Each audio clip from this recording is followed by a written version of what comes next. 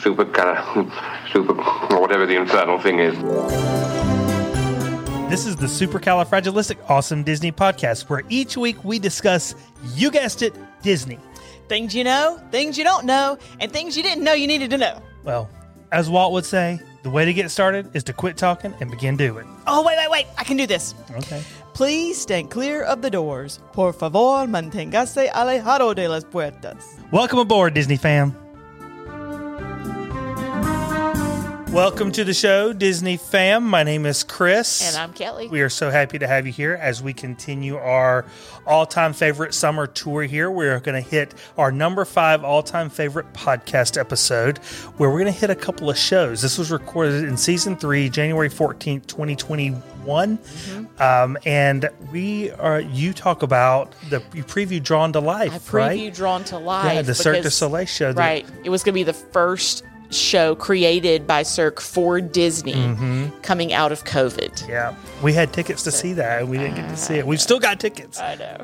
I talk about a nostalgic favorite of mine from when I was a kid, Captain EO, and how revolutionary that show was when it was released. It was 3D. George Lucas helped to produce it. It had all this amazing choreography.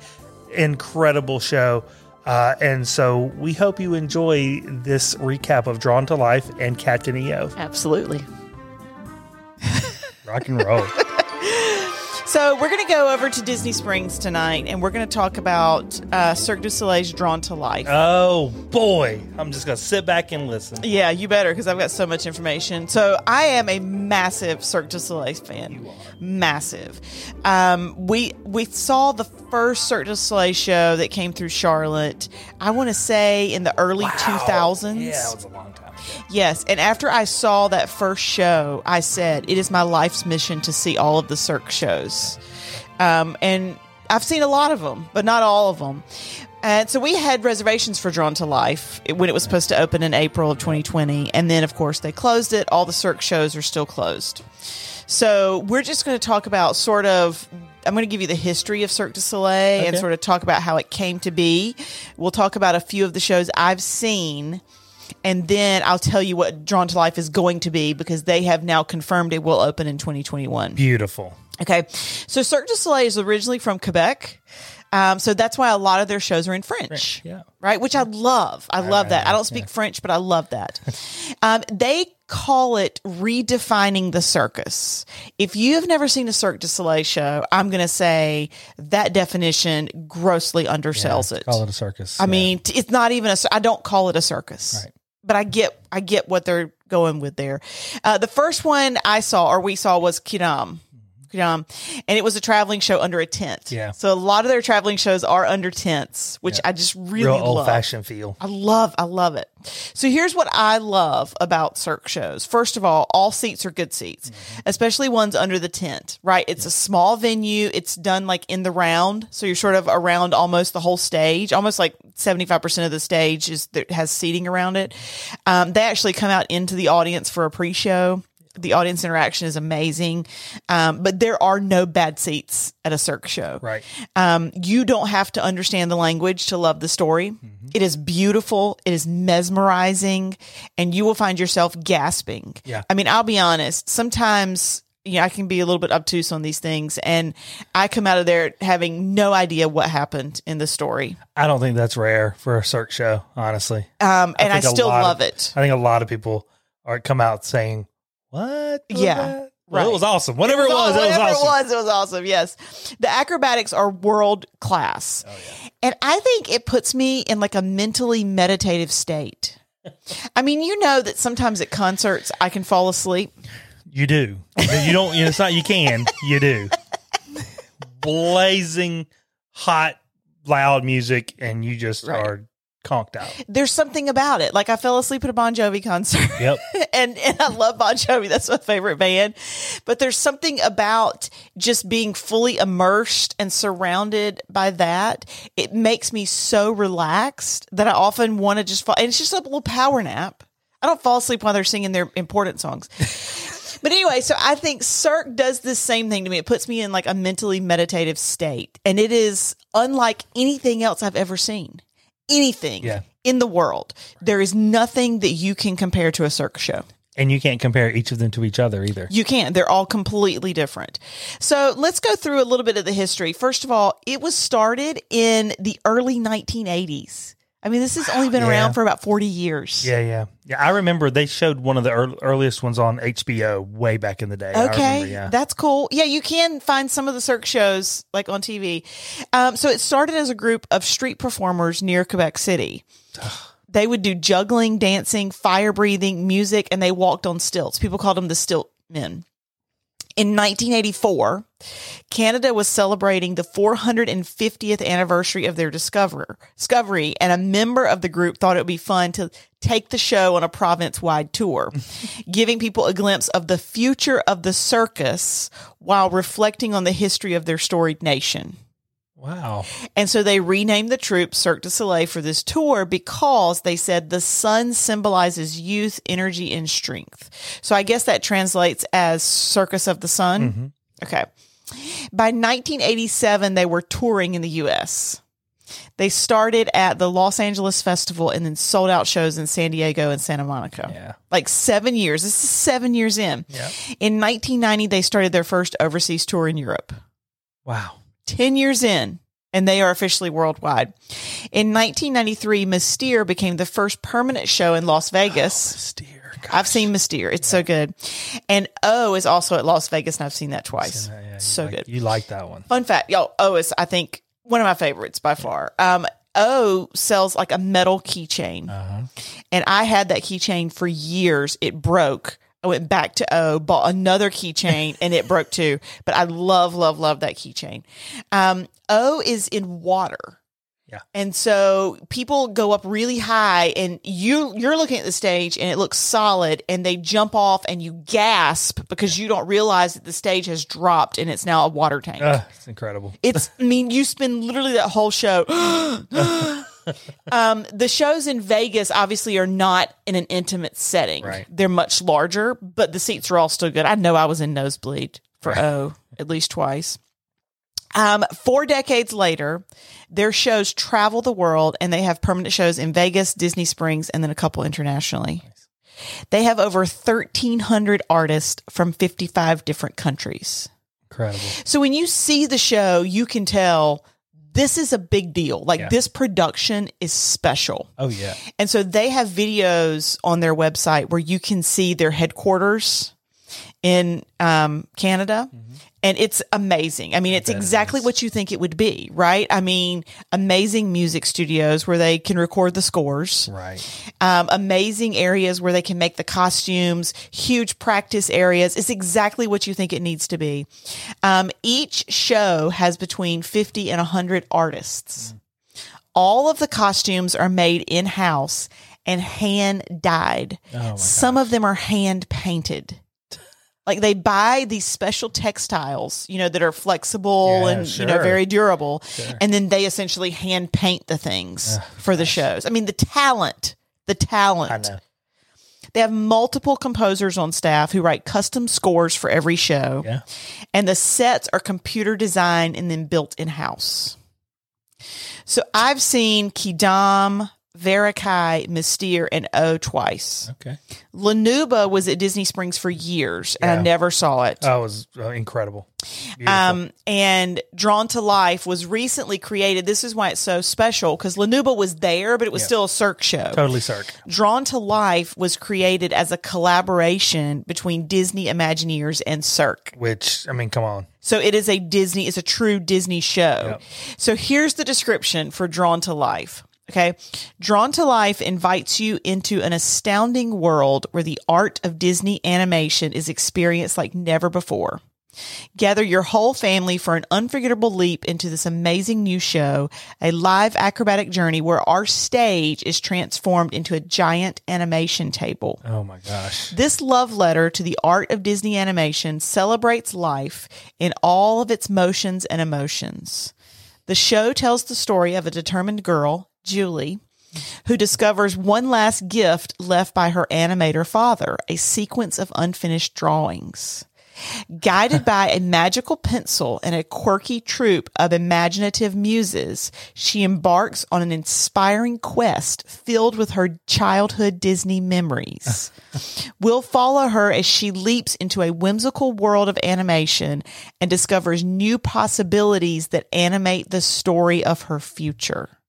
Does that not sound amazing? It sounds really great. I bet those muses are going to be some ridiculous acrobats. So I saw the design for the set. Oh, really? And it is amazing. So the whole sort of outside, the top part of the set, sort of if the stage is a rectangle, the sides and the top sort of make up the outer side of the stage. Oh, wow. And it's all like animation paper, like big, huge pieces of animation paper. It looked amazing. Like if you've seen Wicked on Broadway. Oh, yeah. That exterior set on the outside of the stage, it reminds me a lot of that. Like something that big and imposing.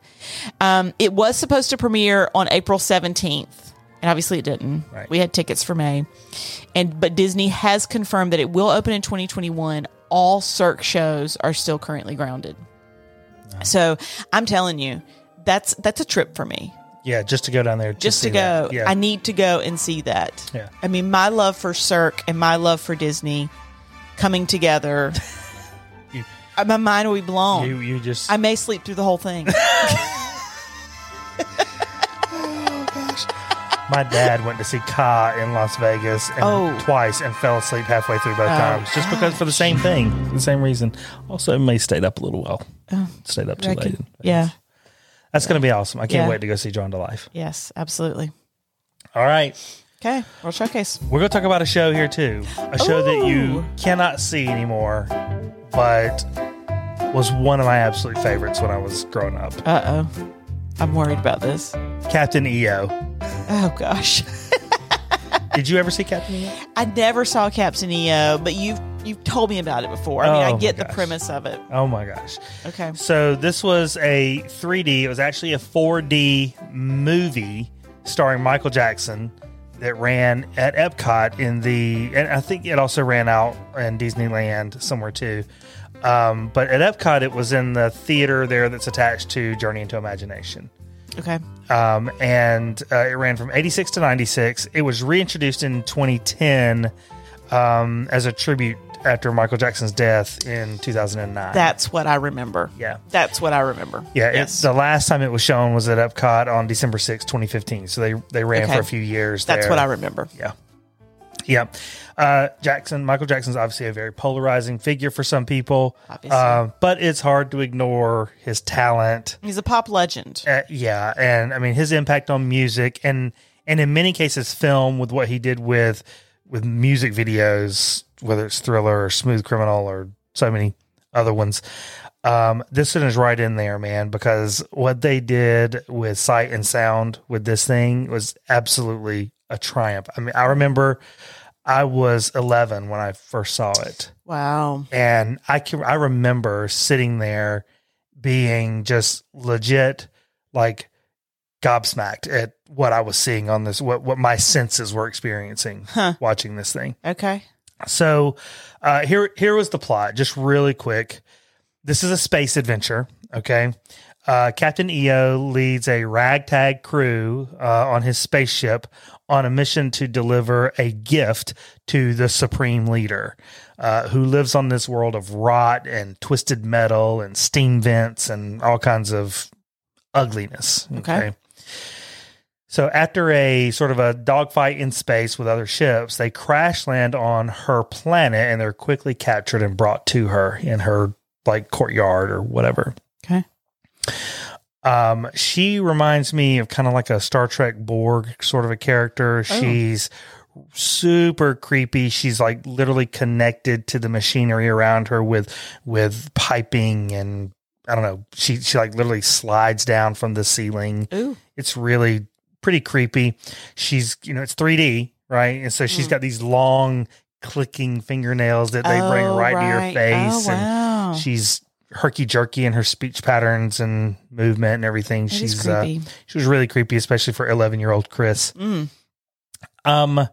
So she sentences the crew, because she's evil, right? She sentences the crew to become trash cans, and and she's going to torture Captain EO in her darkest dungeon for 100 years. Okay, so not looking good for them. Before they're carried away, though, Captain EO tells her that he has a gift for her. He sees the beauty in her, and that he brought her a gift to unlock her beauty. She likes the idea of a gift. Okay. And the gift turns out to be his song. It's a song called "We're Here to Change the World." His crew spring into action because they're not just a crew; they're also his band, of course. And so 2 of the crew members are like robots, and so they sort of transform into a drum set and a guitar, and some of the other crew members use them as their instruments. Captain EO draws power from the music, and he sings and dances his way through fighting her guards and soldiers, converting them to his side along the way. So like, wow, they're all in these dark, robotic looking outfits, something between like Darth Vader and a regular stormtrooper kind of thing. Okay. And when he sort of imposes his power on them, they may still be wearing similar outfits, but their masks come away and all their outfits turn white, and they're good now, right? Good guys wear white. Ultimately, after some really cool, very Michael Jackson-esque choreography numbers with the music, he converts the Supreme Being herself into a beautiful, caring leader, and her rotting palace becomes this beautiful temple and a green paradise and all this kind of stuff. Wow. Right. Music is powerful, man. Sure. Here's the bottom line for this thing. This thing was pure Michael Jackson music and dance magic. I mean, the choreography is, Thriller-esque, but with different music, different choreography, but lots of dancers in syncopation, right? It was really great, energetic, inspiring music, just made you feel happy. Okay. But the filmmaking was also groundbreaking. There's documentaries on this.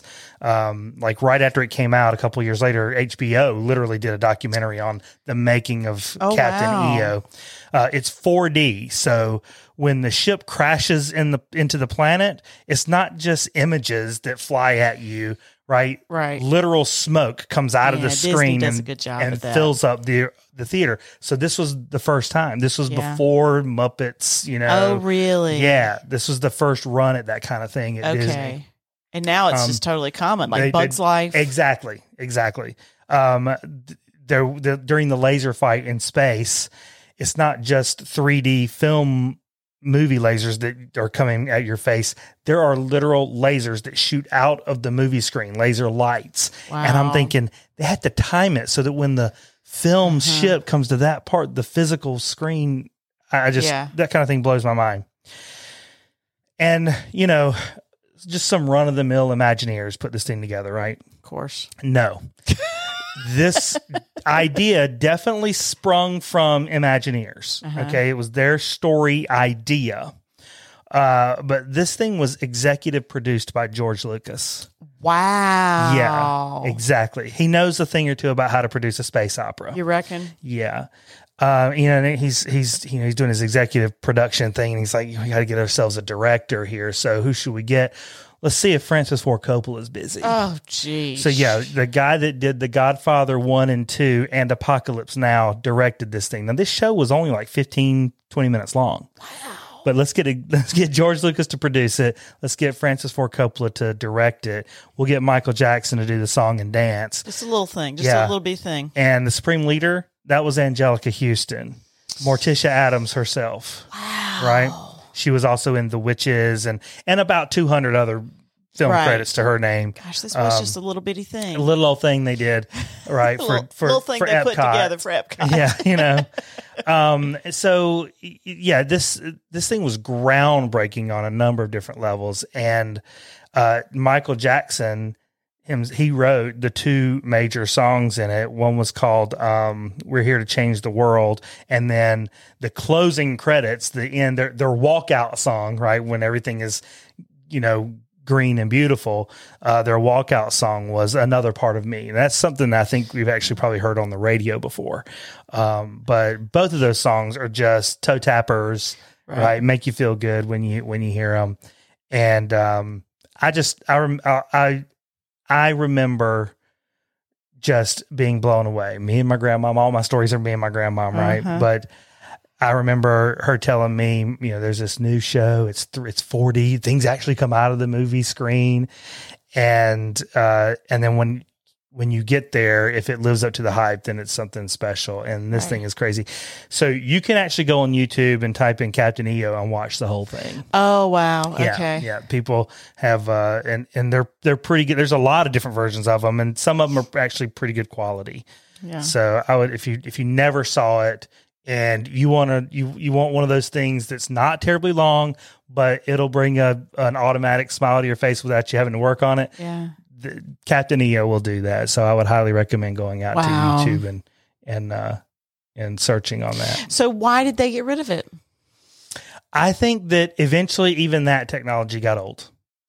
Okay. And they always have something in that theater. They had something there the last time we were there, but I don't remember what it was. Actually, the last time we were there, it may have been something related to the holiday festival that they were doing in that theater. But yeah, So what year did you say it launched? 86. 86. And 86. Then it ended when? 96. And then so about 10 years. 10-year run. And then in 2010, they brought it back as a tribute, and it ran for about 5 years there. I saw it then too. So wow. We would have had to have seen it together. We would have had to see it together, but you know how I am. I do know how you are, honey.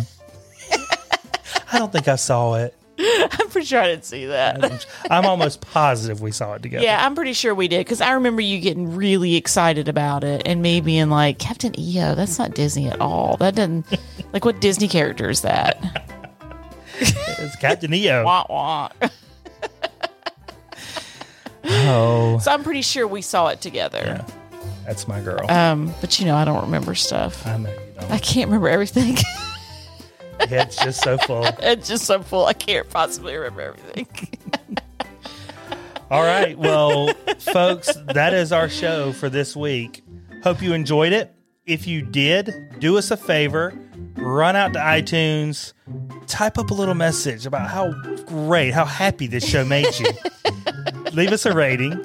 And we sit back and we watch all the other people come to our show because you left us such a great review. It really does help, y'all. I can't say that enough. And if you're looking for more things Disney, please visit scfadp.com. That's S for Super, C for Cali, F for Fragilistic, A for Awesome, D for Disney, P for Podcast. We just put out a bonus episode last week on the Nomad Lounge. Whoop, whoop. And I'm telling you, that's one of my favorites. So if you haven't seen that yet, be on the lookout for it. That's right. Run out there, check that out on YouTube. Subscribe to our channel, Supercalifragilistic Awesome Disney Podcast. Check us out on all the socials, Instagram, Twitter, Facebook, at SCFADP. And the more the merrier out there, man. Absolutely. We would love to hear from you. And with that, we hope to see you real soon.